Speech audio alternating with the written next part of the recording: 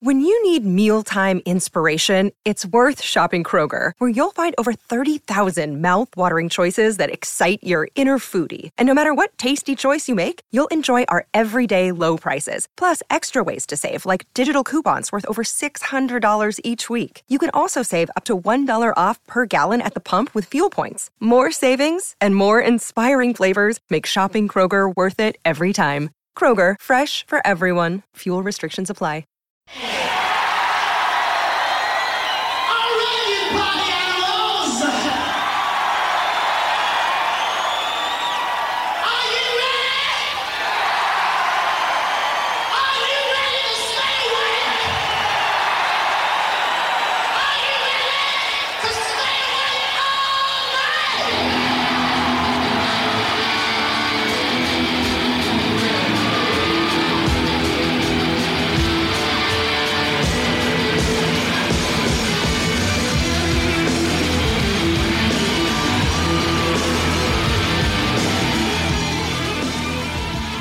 This is the Growing Up Rock Podcast with your hosts, Stephen Michael and Sonny Hollywood Pooney. Now, crank it up.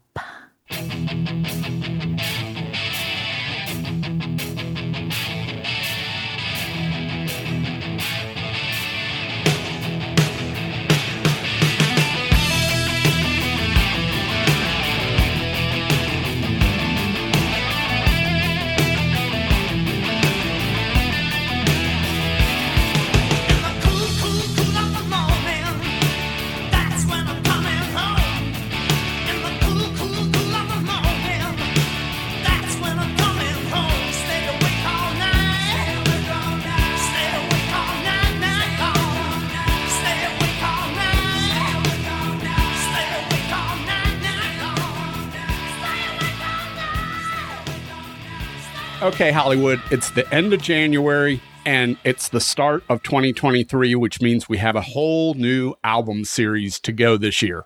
We're doing things a little bit differently. In the past couple years, we've focused on a single band and picked 12 studio albums from that band and gone through them.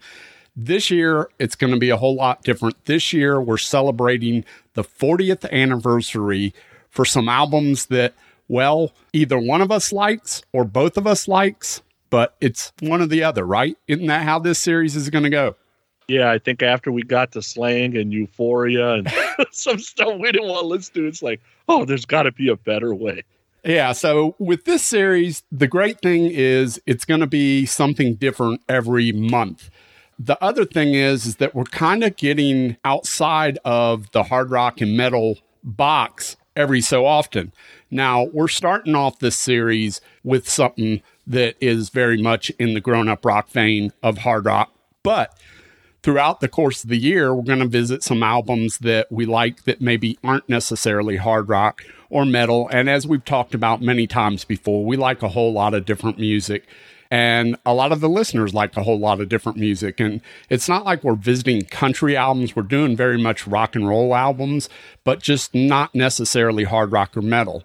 And like all the other series in the past, we're always going to bring along a friend to kind of mediate the disagreements, should I say. And are we going to bring a friend on that actually has the technology to be on, or? Well, judging from this first guest, my guess is hopefully it can only go uphill from here because it was a pain in the ass just getting this person online. But you know him, you love him. He's been here many times before. Our friend, Steve Wright, Righty from the Potter and Hell podcast, will be joining us tonight. Righty, what's going on, baby? Nothing. I just finally got the rope tied to the cans, so I can hear you guys now. Righty, you're on mute. What? Hey, Righty, you're on mute. Am I really? You're on mute. Get off of mute. Hit the mute button. I'm kidding. You were killing me already. I knew you were screwing with me. I'm like, what? Yeah, I did have a little technical difficulty, so shut up, Pody. Hello, everybody. The jerk store called. They're out of view. That's okay. Sonny's their all-time bestseller. Exactly. God. So, Righty, why don't you tell the listeners what album we've chosen for this first episode of the series? that is celebrating 40 years.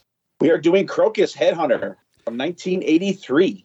Krokus Headhunter from 1983. So Sonny and I both split up the picks, and what's going to happen is Sonny got 5 picks and I got 5 picks. And then with the final 2 picks of the year, we are going to give the listeners a list of albums, and they're going to choose what the final couple of albums we review are.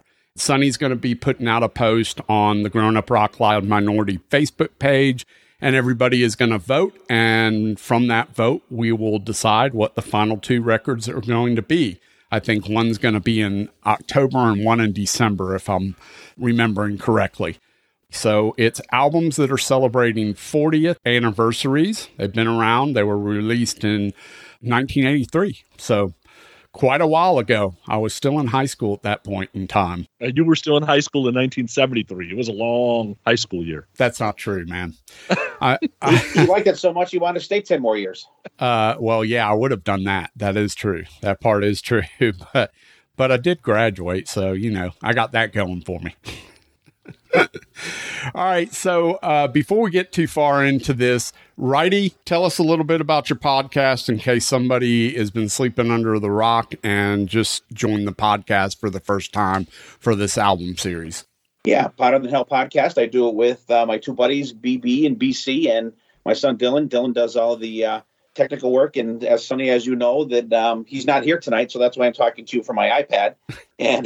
But we do all hard rock and metal, and we're pretty close in line to you guys with numbers of episodes, and we'll be rocking our 300th episode this spring. That's it. And like I said, if you've listened to the Grown Up Rock podcast for any length of time or the Potter Than Hell podcast, we both have crossed over to each other's podcast many, many times. Both Sonny and I and Steve and several of the guys on his podcast have been over here. So that's what we do. Just a good set of friends that we've met along the way from doing this podcast thing. And both passionate about rock and roll in general. So, Steve, did Sonny present Headhunter to you and you picked it, or how did you end up on this particular episode?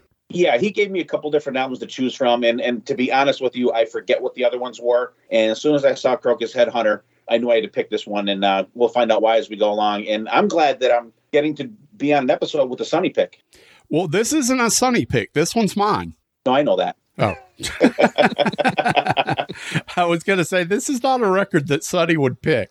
Although I think Sonny is a casual Krokus fan, but we'll find out more about that as we go along.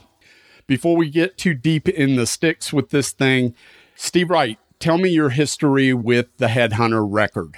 All right. The Headhunter record, I actually had Hardware and One Vice at a Time before I had this one.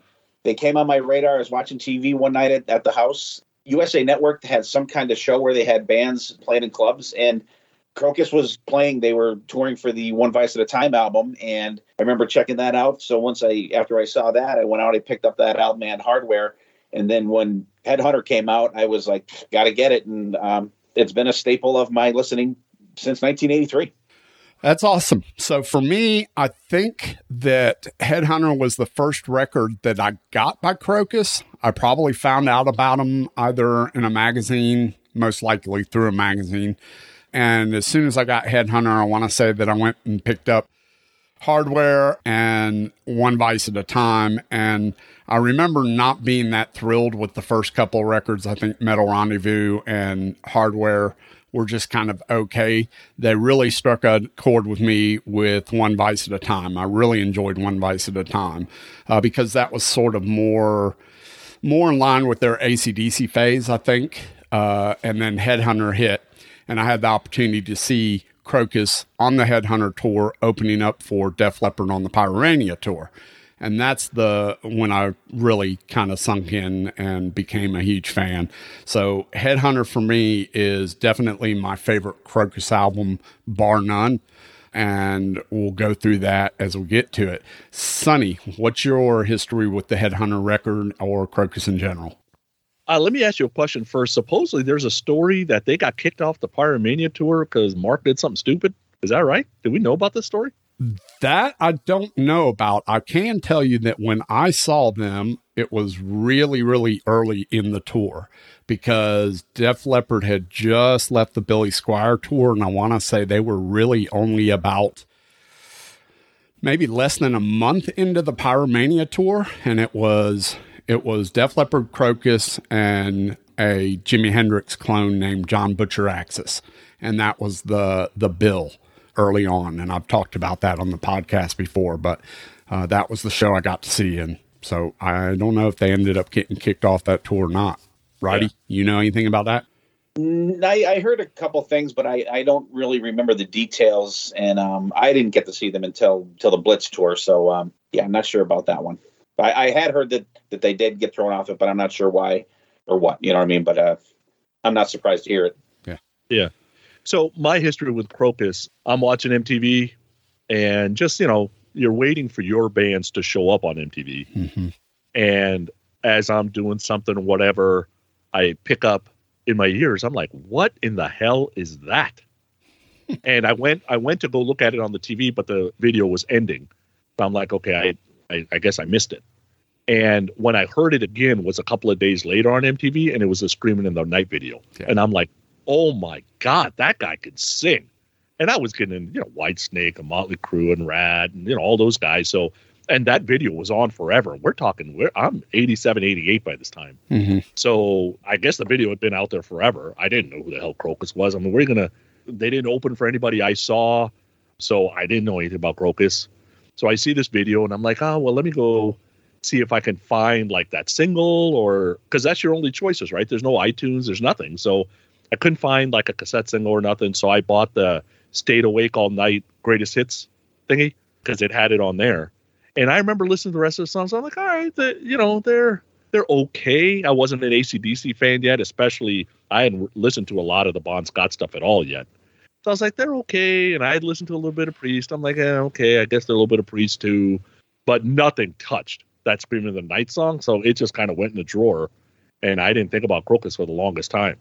I didn't get to see Krokus until 2015. They were on that first Monsters of Rock cruise I went on. I mean, pretty much their success in America, they're from Switzerland, for those that don't know. Pretty much the only success that they had in the U.S. started with that Screaming in the Night video and Headhunter in general. And then they had a little bit of success with like Midnight Maniac. I saw them on the Headhunter tour. I didn't see them again until they were supporting the Midnight Maniac record. And then I didn't see them again until 2020 on the Monsters of Rock cruise. That was the last time that I saw them. So for me, it's been pretty brief, and I've kept up some with them, but not much after Midnight Maniac. For me, I didn't pick back up until we started the podcast again. And that's when I started picking up with them for sure. Yeah, and I had heard Midnight Maniac, and I had heard Ballroom Blitz because that was out. But the other song that I liked was Our Love. Yep. And I think that was on that same album, right? The Blitz. No, that's on Change of Address. That's on the next album after the Blitz. Is it on the next album? Yeah. Okay. Yeah. And I remember they did Schools Out because that was big, and that was getting played like at shows and stuff, right? Is that on Change of Address too? No, that might be a bonus track on something. I don't remember that being on an album. Oh, okay. Yeah, and for me, after Headhunter, they started kind of going that commercial route. I imagine record companies were trying to get them to come up with a hit or something because Midnight Maniac, to me, was a lot more polished than Headhunter was. And just, I don't know, they kind of lost it for me. I like that song, Our Love. In fact, that was one of the first songs that I sort of learned the riff to when I was learning how to play guitar, because the riff was pretty simplistic. So, but I just basically lost track of them, but I've been a fan since the early shit. Please make sure you subscribe to our podcast, Growing Up Rock, and leave us a review on iTunes. Give us a like and leave us a comment on Facebook at Growing Up Rock. So let's get into this record and talk about some basic facts for it. So the record was released April 25th of 1983. The studio it was recorded at is BJ Studios in Orlando, Florida, which is interesting since they were a Swiss band. Length of the record, 37 minutes. The label was Arista. Arista wasn't exactly known for breaking rock and roll acts. And the producer was Tom Allom, who did pretty much most of the Judas Priest stuff that you would know. He was engineer on some of the Black Sabbath stuff. And then he had a career into the 80s with bands like Rough Cut and some other things that he produced. But he's been around for a while. The album is certified gold in the U.S. The band at that time was Mark Storace on vocals, Fernando Van Arm on lead and rhythm guitar, Mark Kohler on rhythm and lead guitar, Chris Van Roer on bass, and Steve Pace on drums. This is the only record that features Steve Pace on drums. Additional musicians on this record were Rob Halford, backing vocals on Ready to Burn, Jimmy Jamison, backing vocals on Screaming in the Night. What's your thoughts on the album cover, Steve Wright? Yeah, it's cool. It's got the kind of red background, but like black background with the red tint on it with the skull and crossbones.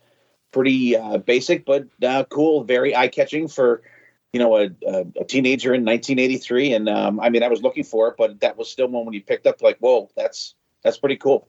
Yeah, that was exactly it for me. It's very simplistic, but very eye-catching. It's eye-popping, especially for a rock and roll band. Sonny, thoughts on this record album cover? Yeah, the colors absolutely pop. It kind of almost looks like, now in 1983, this probably didn't exist, but it almost looks like the Krokus Headhunter is illuminating off the top of the head, like it was some sort of like a movie type thing, like a projection. Yep. And then the projection is so bright that it's bouncing off the crossbones on the skull, so you get a little bit of red on the bounce off of the light too, right? So it's done really well. And I don't know if it's a prop that's lighted well, or it doesn't look like a drawing, so it looks like a prop, right? Yeah, and there wasn't any photoshopping back in those days either, so that's some, like a pretty cool thing with the lighting and stuff, because it looks like it's like a silver reflective skull and crossbones with the red tint on it. Yeah, it's 100% not a drawing. That's definitely a picture of a prop of some sort, and maybe they doctored it up with whatever they had available to them back then. And I don't have the inserts or anything handy, but my recollection is that on the inside sleeve there was a picture of each one of the members of the band, and half the face was skull and the other half of the face was their normal face. Is that right? Yeah, not only is that right, but for some reason none of them got shirts on. I don't know why. Why is that necessary? You can put a shirt on them. Come on. Yeah, those half skull faces are on the back cover.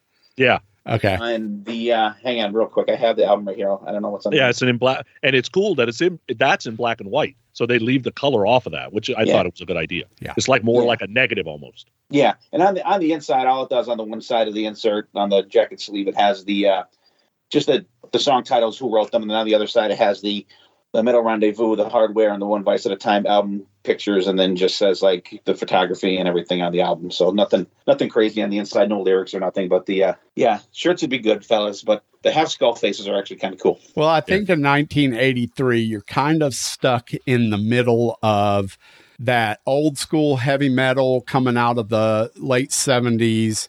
So there's black and white, and it's kind of raw, but they're also in 83 starting to cross over to the pretty boy rock, right? Because at this point, Def Leppard's got Pyromania out. So things are starting to get, not quite to the glam period yet, but definitely starting to lean a little bit more towards the image side of things, which they didn't have in the late 70s and early 80s, right? Yeah. Yeah, absolutely. All right, so side one starts with Headhunter. And righty, dude, Mark's screams are absolutely nuts on this song, right? Yeah, he really goes for it. And the way I really remember this song is when I did get to see them in, I think it was 85, they play with Rough Cut and Accept, and they were the headliners at a small theater by us. They closed the show with Headhunter. They came back on with it for the encore. It was the loudest song I'd ever heard played live. But this song is just fantastic. I have memories. It takes me right back to that night. And you got that double bass intro that you didn't really have a lot of back in 1983. So it was kind of a cool beginning. The production is fantastic right off the bat.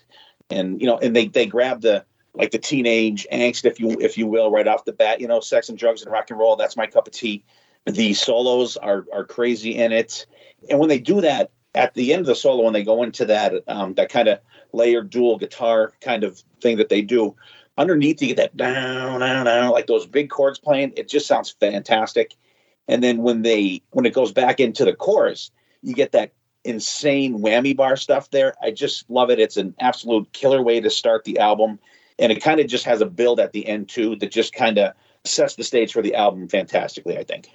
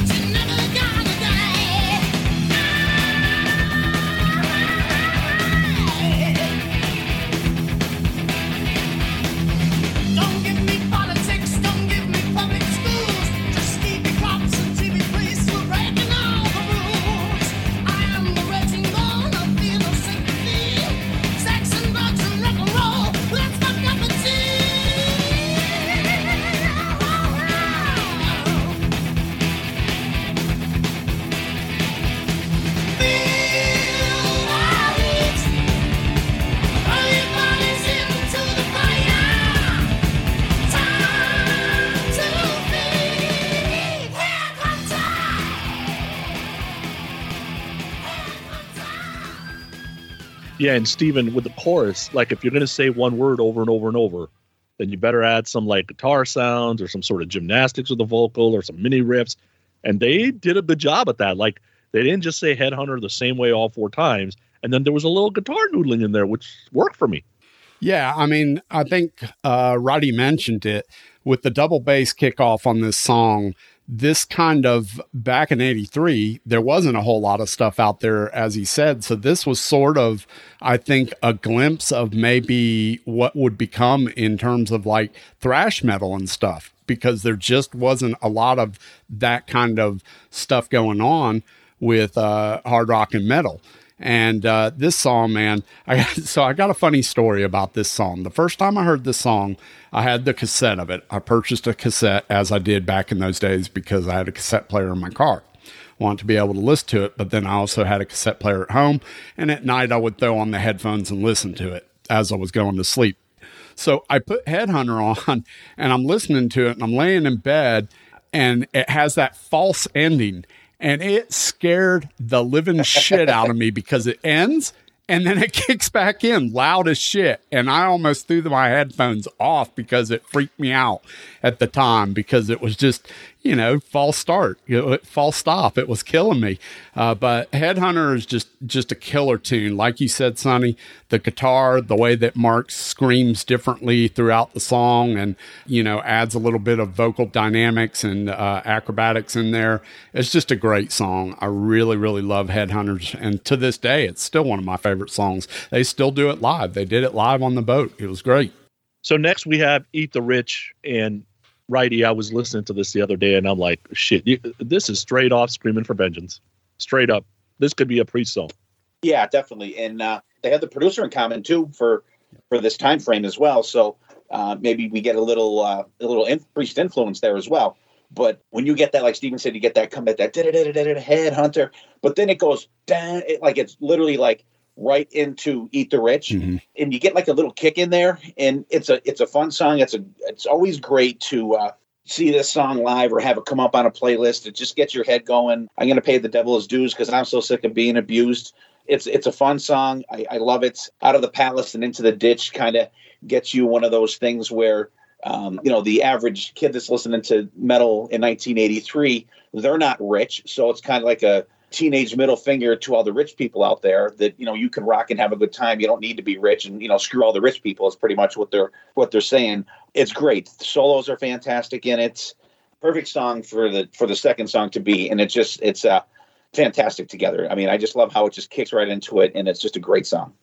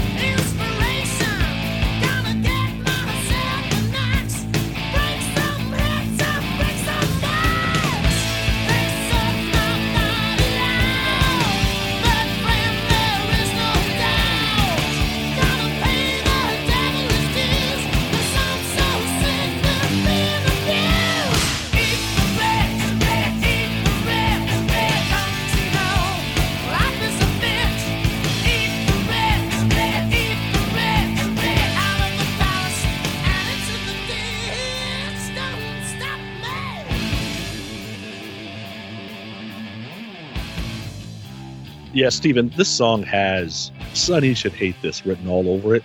I'm telling you, I couldn't, because Mark's just too good. Dude, Mark can pretty much sell any of this stuff, because sometimes this, what do you want to call it, power metal or new wave or British heavy metal or this shit that you guys absolutely love, has a singer that I cannot tolerate. And Mark is more Bon Scott-like. Mm-hmm. So I can absolutely listen to it. And I'm like, I should be hating this song. Why don't I hate this? And it's all Mark for me. Yeah, I mean, this song, like Steve said, it flows perfectly from Headhunter into Eat the Rich. And I love the riff in this thing. And the 15, 16-year-old Steven, I mean, she's no lady. She's a bitch. That's awesome. I mean, this is awesome rock and roll for the time. I absolutely love this song. I love the riff. I love the melody. I love the lyrics. There's nothing about Eat the Rich that I don't love as a 15, 16-year-old kid that's wanting rock and roll. And so far for me, the record just is flowing really nicely, with the opening track being Headhunter and just kind of kicking you in the teeth. And then you change up the tempo slightly, but don't really lose any of that power. You don't lose the flow of the record. It's rocking and it's rolling. So I dig it. Dig Eat the Rich. So then we get to my introduction, Screaming in the Night. Okay, let me get this out of the way. The song is long. Okay, the radio edit takes about 2.5 minutes out of it. Mm-hmm. And that radio edit makes it pretty good. And I think that's what MTV was using too, but I'm not super positive on that. But man, the chorus on this song is absolutely awesome. And Mark, with Jimmy Jameson singing backing vocals, that third voice that they create is absolutely magic. So I'm going to give the credit to Tom, because I'm thinking he's looking at this thing going, this thing is a huge hit written all over it. We can't have some bonehead doing the backing vocals. Like, this could be a crossover hit. Like, we got to get a real guy now. Like, this is serious now, guys. right? And there's just something magical about those two voices together. I have never skipped this song, and I will never skip this song. Love it, love it, love it.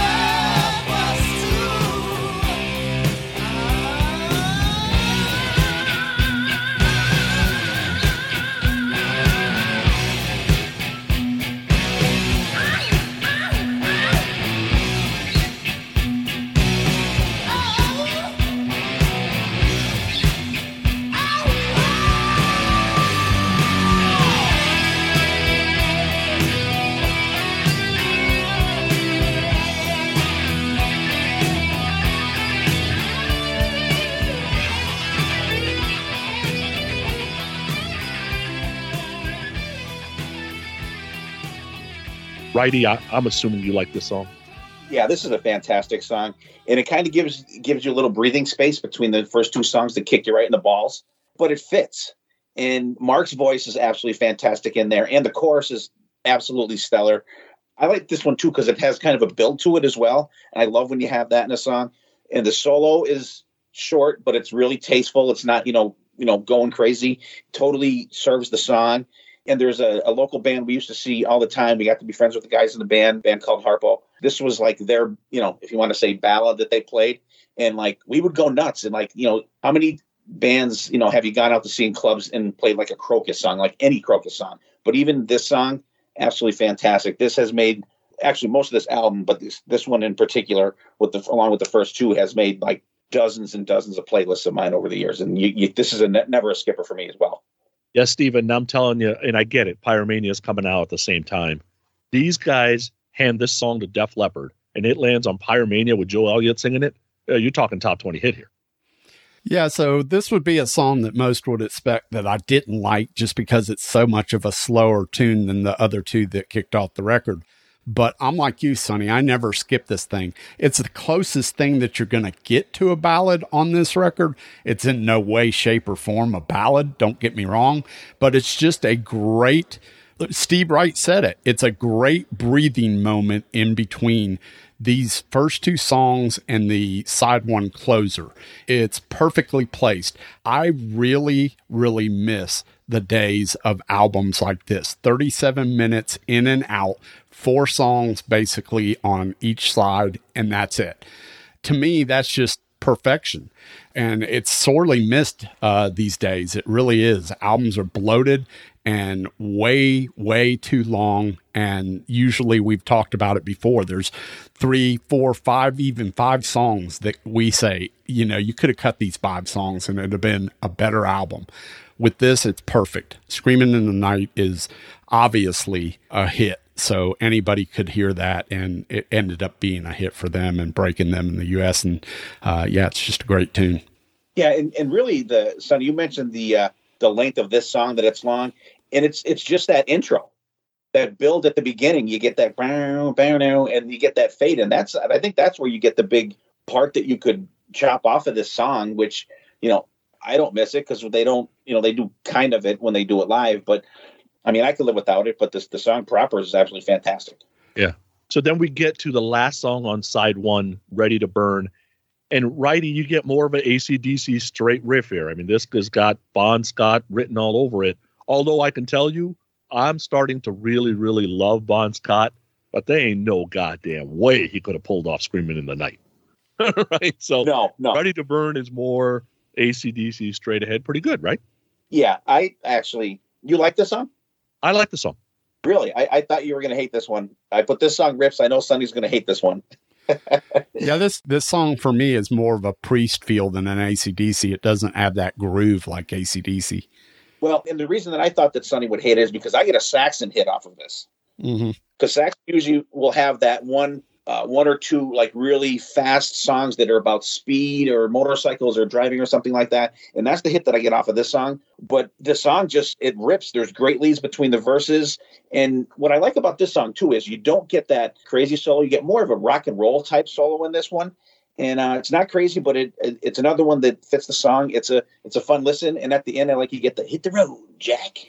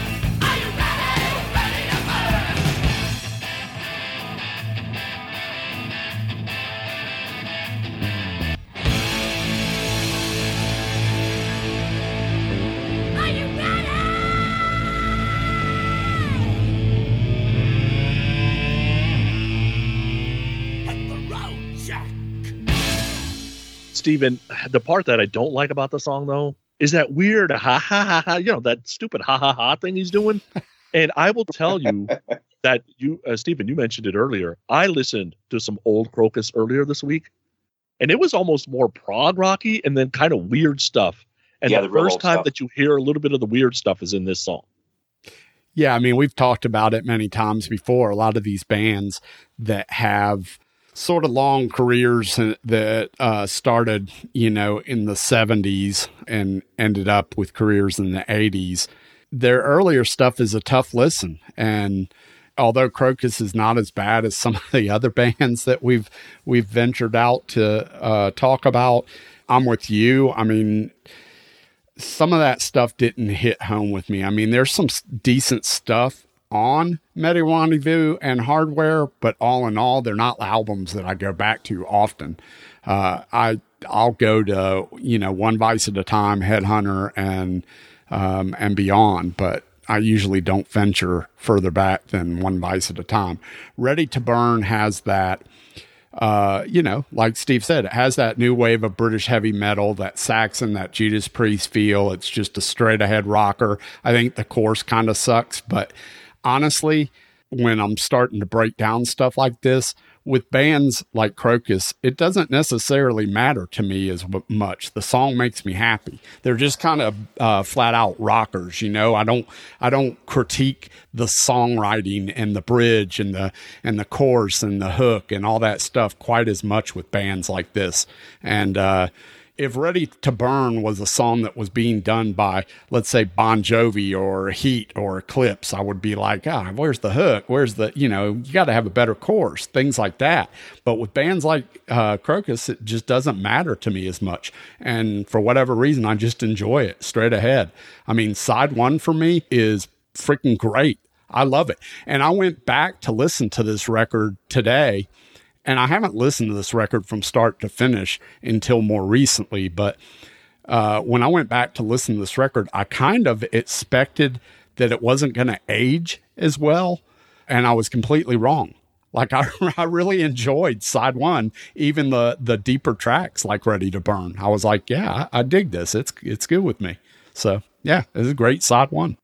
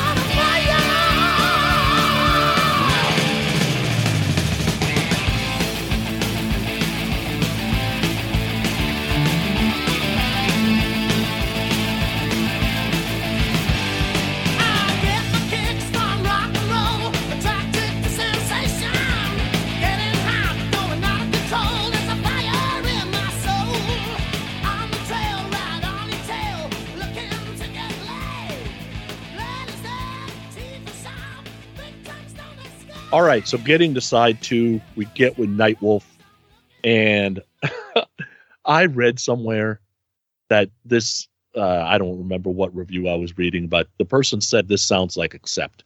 All right, look, I'm going to tell you, Udo may be able to pull off Nightwolf, Eat the Rich, and maybe Headhunter.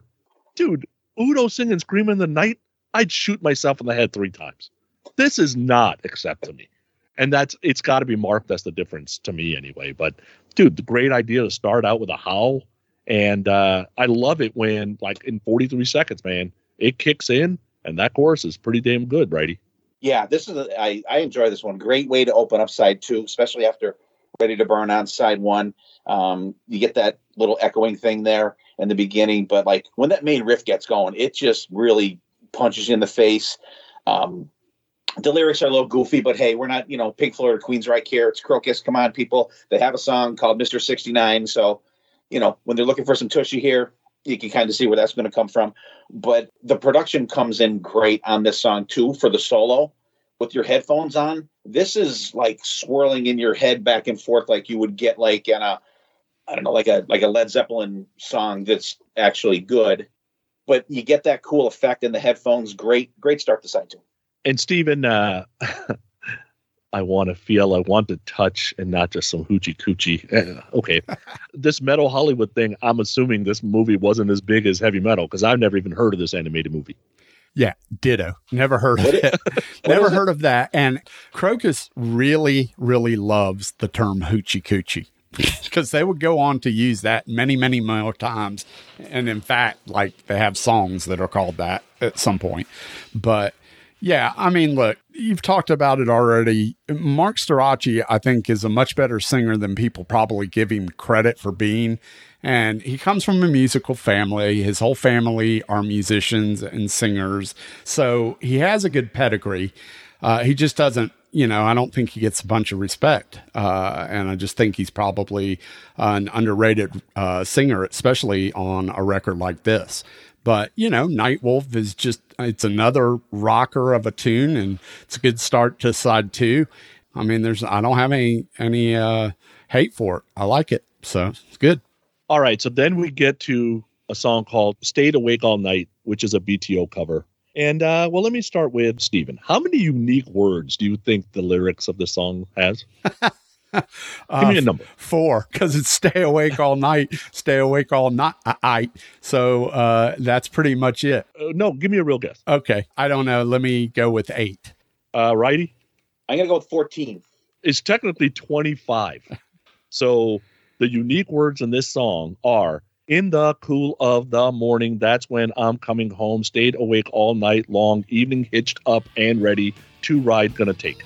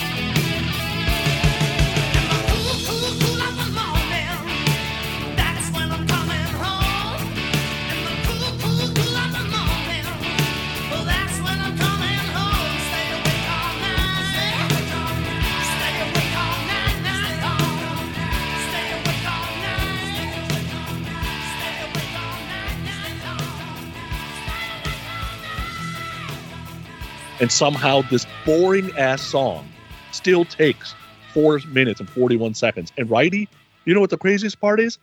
This dumbass shitty song is still better than the BTO version. Actually, I listened to the BTO version today for the first time ever, which I have no idea why I never went back and checked it out. It wasn't as bad as I thought it was going to be. I love this song. When I saw them live that first time, actually both times I saw them live, they played this song. I like it. I don't mind longer songs. I love the new Iron Maiden album with the 10 and 12 minute songs. But this is a little long for this album. I do get that with that drum part in the middle. They would stretch that out even longer live because they would have a set of tom-toms on the side of the stage, and Mark would do a drum part with the drummer when they would do it live, so it would be even longer live. But I do like this one. I like the groove in it. It's a fun song. That melody part is just, it's catchy, and I really enjoy this song. Steven, that breakdown in the middle, they're trying to be Zeppelin or whatever, complete waste of fucking time. I gave Tom credit earlier. I blame Tom for this. This had to be Tom's. I cannot blame one of the band members for coming up with this shitty idea. All right, so where do I start with this song? First of all, I'm going to side with Steve Wright. I absolutely love this song. Oh, my God. This song makes me happy. I love the call and response of this song. I love the stay awake all night, stay awake all night, stay awake all night. That's not call and response. Yeah. That's hello. No, hello. It's hello. great. That's not a call and response. It is a call and response. It's fun. It's a fun song. Now, I'll be honest. I had no idea this was a cover. I had no idea it was a BTO song. Because, well, one, I'm not a huge BTO fan, so I don't know a ton about them. I did also go and listen to the BTO version today, and it's pretty close, right? I mean, the only difference is the actual recording, because more modern versus older recording. So it's a very close cover. And I just think it's a fun song. I mean, yeah, there's not a lot of words. And by the way, Righty, I'll just warn you right now, that's going to become some sort of trivia question in one of Hollywood's crazy ass game shows at some point. How many words are in Krokus's version of Stay Awake All Night? Mark my damn words. Right now, that's going to become a question. So, yeah, I like this song. It just makes me happy. There's no reason to explain it. I like the call and response. It's a simple riff. It's a simple song. Yeah, there's nothing to hate on about this song for me personally. Call and response is hello, goodbye. Hello, goodbye. The singer is saying one thing, the band is answering back. And, the same thing. Whatever. Oh, good Lord. Whatever. What do you want to call it? All right, we'll make you happy if you call it an echo. Yeah, it's a repeat echo of something shitty. Yeah, that's what I want to call it. Oh, stop it. Sunny, idiot, sunny, idiot. At least you changed it. They said the sunny 8 times. Once is too many. All right, let's get to Stand and Be Counted. At least we get back to real Krokus here. Love the groove.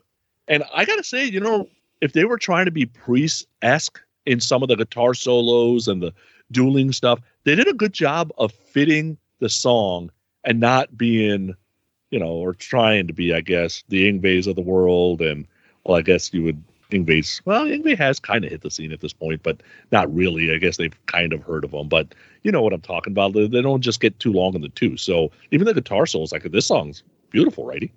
Yeah, they're tasteful. They are. There's a lot of tasteful solos on this album. And this one, I think, has more of a mainstream or commercial feel to it for me. I would say it's probably just in the chorus for me. But you still have that good guitar tone that you've had throughout the rest of the album. I like the musical parts of this song. I don't like the feel of the verses, and I don't like the feel of the chorus. But I don't hate the song because I think the music in it, when there's no one singing, whether it be Mark or background vocals for the chorus, I think it's worth it. And like you said, the solo's killer. The band underneath is fantastic, which is something I always listen for. But just not a favorite for me. It's just I don't like the chorus.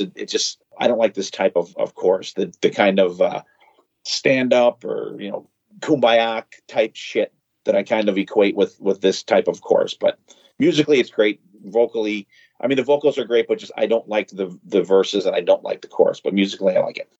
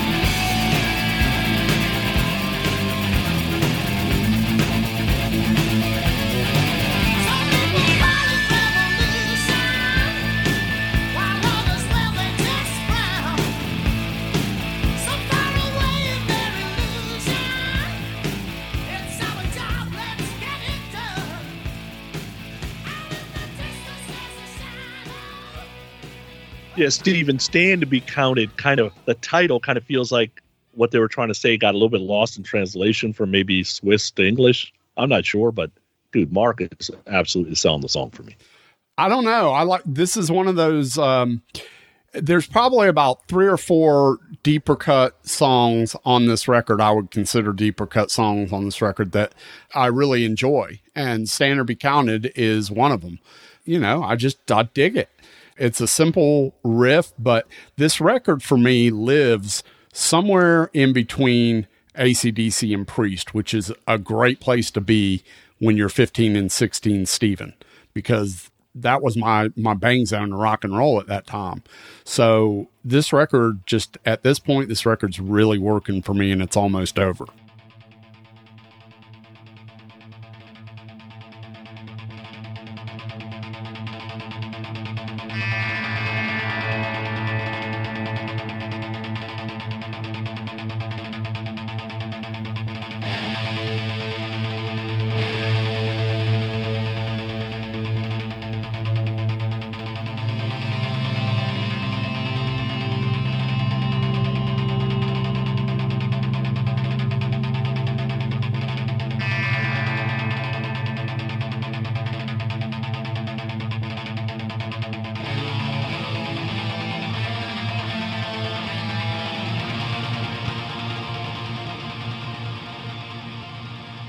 And then we get to the second to last song, White Din. And Righty, here's what I'm going to say about this. 109 seconds of complete fucking noise for no fucking reason. Who comes up with these ideas, and why are they still employed? I blame Tom. Tom tells whoever he's got to tell that wants this on this record, shut the fuck up. It ain't going on the record. Waste of time. I hate this shit. I hate intros. Let me look at let's see who got Fernando Van Arp and Chris Van Roer got writing credit for big this. Surprise. How the fuck do you write? How do you write that? You know what I mean? How do you want to put your name on that? Number one, it's a fucking waste of time. I totally, for once, agree with you 1,000%. It's boring. I don't even count it as a song. So when we do top and bottom, that's automatically chopped off. Is it something in there just to make the album a little longer? I'd rather 1 minute and 9 seconds of fucking silence. Steven, to me, it just shows, it does nothing to show your talent. Nothing to show your creativity. It's just stupid. Yeah, it's really dumb. I really don't get this at all. If you have 1 minute and 50 seconds and you're given the opportunity to solo and show off your musicianship, then do that. But to do 1 minute and 50 of just noise, and you and I both know, like, Eddie Van Halen is guilty of this. Oh, hell yeah. Yep. Yeah, dropping paper clips and shit. It's stupid. Yeah, so I just don't really get it at all. I mean, the only thing I can say is you got some extra time on the tape and you want to fill it up and you don't have enough time to do a song. Although I would challenge you, because there are almost 2-minute songs that are pretty good out there. So I don't know. Talk, Red, do something. Yeah, it doesn't add anything to Russian Winter, which is the song coming up. So I assume that because it's called White Din, it's a intro to Russian Winter, even though it's not presented in that way, but it adds nothing to the song. So I don't get it. It's a waste for me. So note to Mark and Tom and whoever may be listening, and if you care at all, instead, at the end of Russian Winter, get on and talk to the listener and say, look, we were thinking about doing this shitty 109 seconds of noise, but instead we want to thank you for buying the album, and we love you and see you on the road. And that's it. I would take that any day. Right? So get White Din out of our heads, and we end the album with Russian Winter. And Righty, to me, this is what Iron Maiden would sound like if Bon Scott was their singer. I don't disagree with that. I never thought of that, but I could see that. Good. It's a good deep track, not a standout, but it's a solid metal song. I like the "Run for Your Life." Definitely is cool. The chorus is melodic. The solo is excellent. It's a good album ender. I just the fade out, guys. Like, I'm not a huge fan of albums fading out. Like, just like hard stop, I would rather on an album, but. And this is one that I kind of forgot about when you listen to Krokus, even like you said, you got that Stayed Awake All Night, that, compilation you got. I'm sure Russian Winter's not, and Stand and Be Counted are not on there. I'm sure you got, Eat the Rich and Stayed Awake All Night and probably Headhunter on that compilation. But this song's no slouch either. I think it's good. It's a good ending to the album.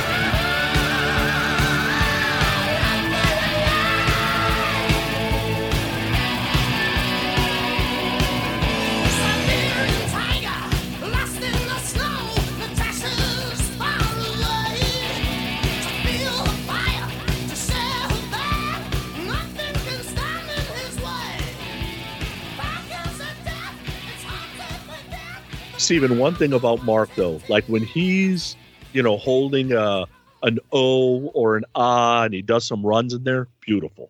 When he does this right or the ha-ha, it's like, dude, what are you doing?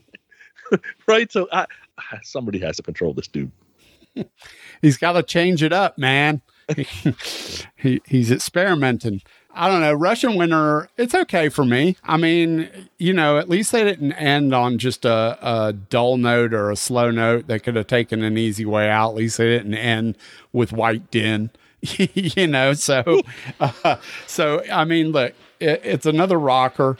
Yeah, I mean, I don't, like Roddy said, I think that this is sort of the forgotten song, and maybe it's because it's at the end of the record, or maybe it's just doesn't stand up to the rest of the stuff on the record, so it's forgotten in that manner. But I don't have a lot of love for Russian Winter, but I don't have hate for it either. So yeah, I think it's because the shitty song in front of it, and people give up and forget Russian Winter's there. And I can tell you why they didn't close the album with White Din, because Roar and Arb were worried that people pick up the needle and put something else on after Russian Winter. That's why. Okay, but with that logic, then wouldn't we think Russian Winter is the best shit we've ever heard? Because after White Den, we're like, God damn, this is the best song I've ever heard. I think it's pretty good, actually. All right, so that ends the album. I want to get everybody's top two, bottom twos. I'll start. Bottom two's easy, and I am counting White Din because those fuckers put it on there. So White Din and whoever decided to put Stayed Awake All Night on this album should get fired. And top two, slam dunk Screaming in the Night and slam dunk Headhunter. Dude, to start the album with Headhunter, to punch you in the head, and I can imagine somebody's 13, 14 years old hearing that. Wow. Just amazing. Righty, how about you? All right, bottom two, since it is on the album, I will absolute worst, hands down, White Din, senseless, absolutely senseless. And I'm just going to go Stand to Be Counted. Like I said, I like it, but it's not a favorite. I just don't like the chorus on it. Top two is tough. Absolutely Headhunter. Love that song. And I'm going to go with Eat the Rich. There are two songs that I find hard to separate too. The segue, it's not even a segue. It's just boom, boom. It's just like one ends, one just begins. And Eat the Rich is just a fun song. And if I had to go three, Sonny, Stayed Awake All Night would be there. So fuck you. Ugh, whatever. Steven, that's why we don't go three. Bottom two for me is White Den and Russian Winter. And top two for me is going to be Headhunter and Eat the Rich. Just love it. All right. So before we end the episode and get a little summary going, let's connect it to Kiss. You wanted the best, and you got the best. The hottest band in the world, Kiss!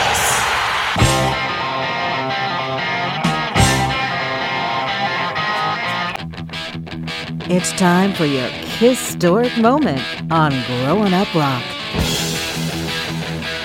So since we're talking about 1983 on this series that we're going to be doing, most of the historic moments are going to be connected to Kiss's 1983 release, Lick It Up. So for this episode, we're going to go with a cover of a very interesting song to begin with.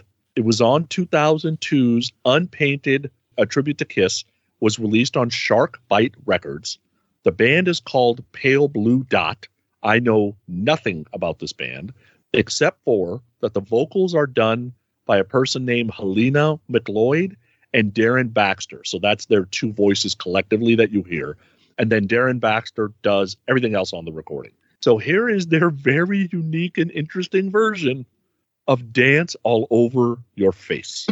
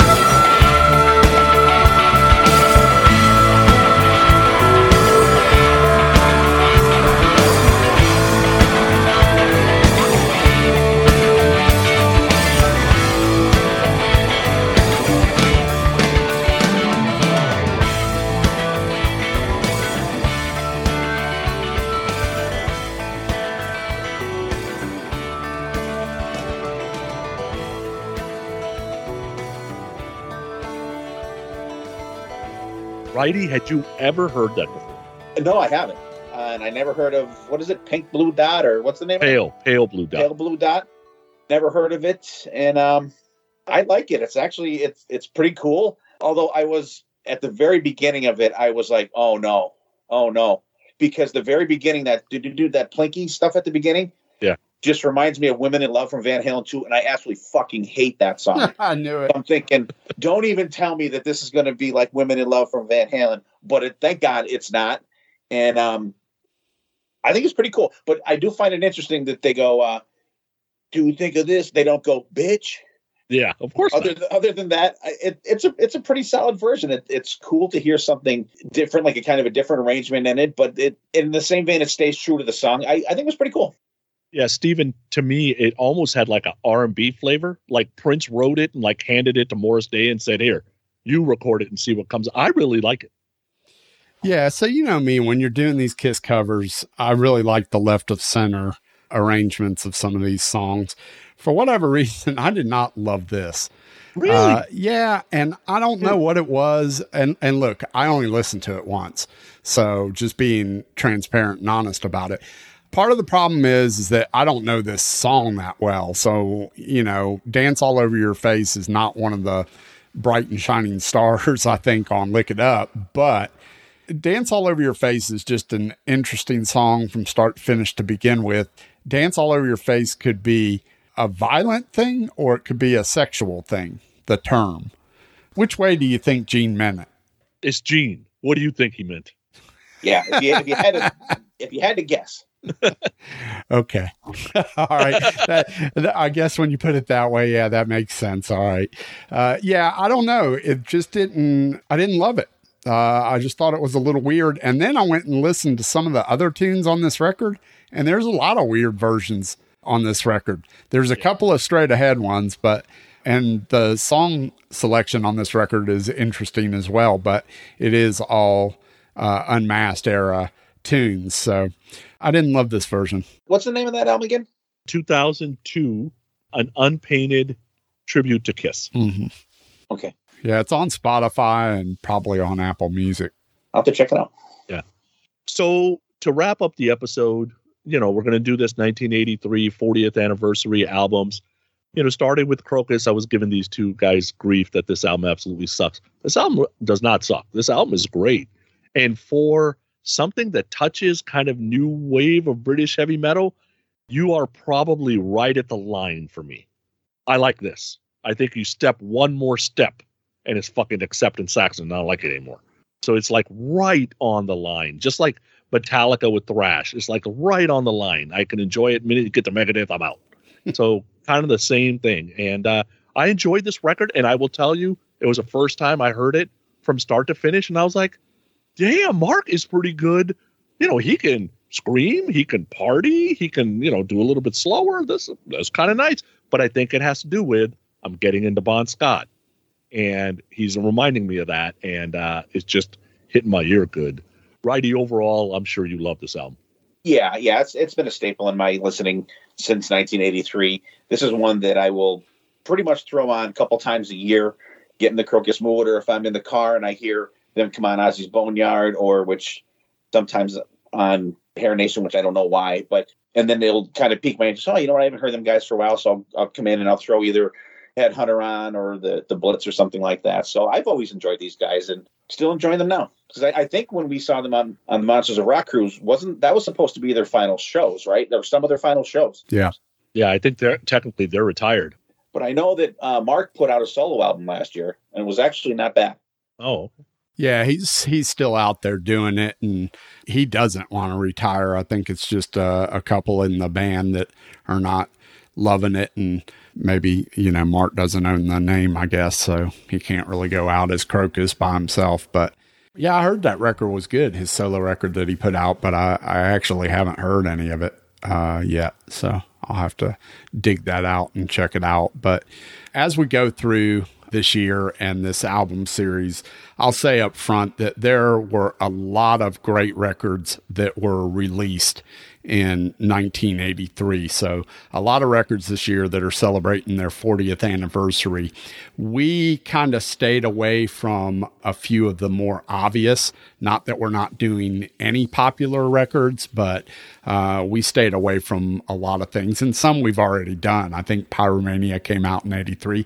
We've already done that as part of the Def Leppard series, so there's no point in covering that again. So we picked some records that one or the other of us likes. Like I said, we're going to get the listeners involved, and they're going to pick a couple of the records as well.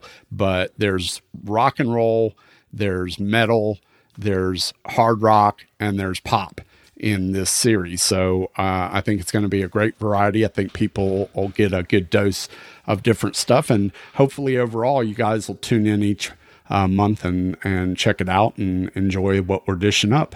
But Steve Wright, you're our first guest for this Krokus album, so thanks so much for coming on and kicking off this album series for us. Yeah, thanks for having me on, guys. I really appreciate it, and thanks for thinking of me to do this. And I can't wait to hear what other albums you guys are going to do throughout the year. And I honestly do not remember which album Sonny threw out to me. I think he threw 4 albums out to me to choose from, and I immediately saw Krokus, and I honestly could not tell you what the other 3 were. So I'm really looking forward to hearing what you guys have coming up and who you're going to have on as well, and which ones you're going to put out for a poll. So I will definitely be voting in that and sharing it. And once again, thanks for having me on.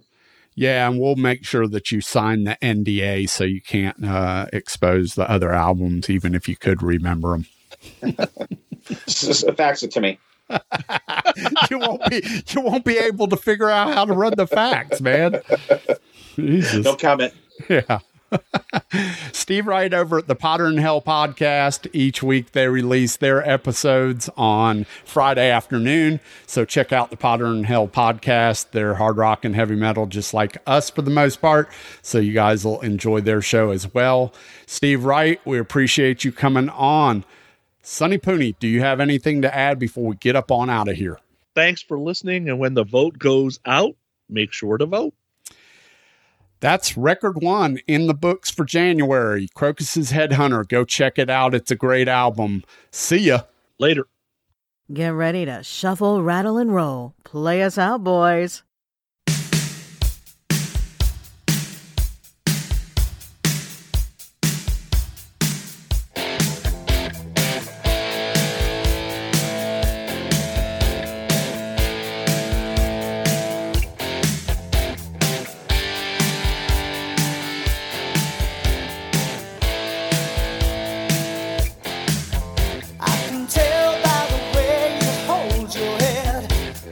Tell by the way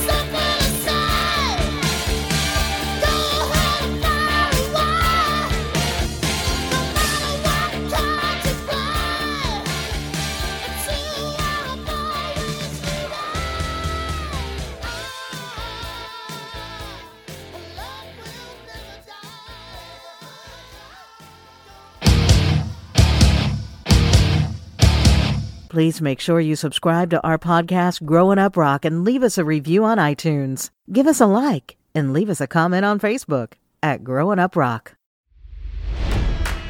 It's NFL draft season, and that means it's time to start thinking about fantasy football. FantasyPoints.com features industry-leading experts and prognosticators using proprietary hand-charted data to help you score more fantasy points. FantasyPoints.com is the place to go for whatever kind of fantasy football you play. Whether you play fantasy football, daily fantasy sports, or do a little bit of everything, Fantasy Points has the meticulously researched content to guide you to victory. And why wait for the fall? Fantasy Points also covers the new spring football league, the UFL. Join the guru, John Hansen, Scott Barrett, Joe Dolan, and other massive names in the fantasy football universe with an exclusive offer. Use code Pantheon for 15% off any Fantasy Points package, including the all-in package, with access to every article, tool, and data nugget that Fantasy Points has to offer. That's FantasyPoints.com and code Pantheon for 15% off at Fantasy Points. FantasyPoints.com, code Pantheon. Score more fantasy points.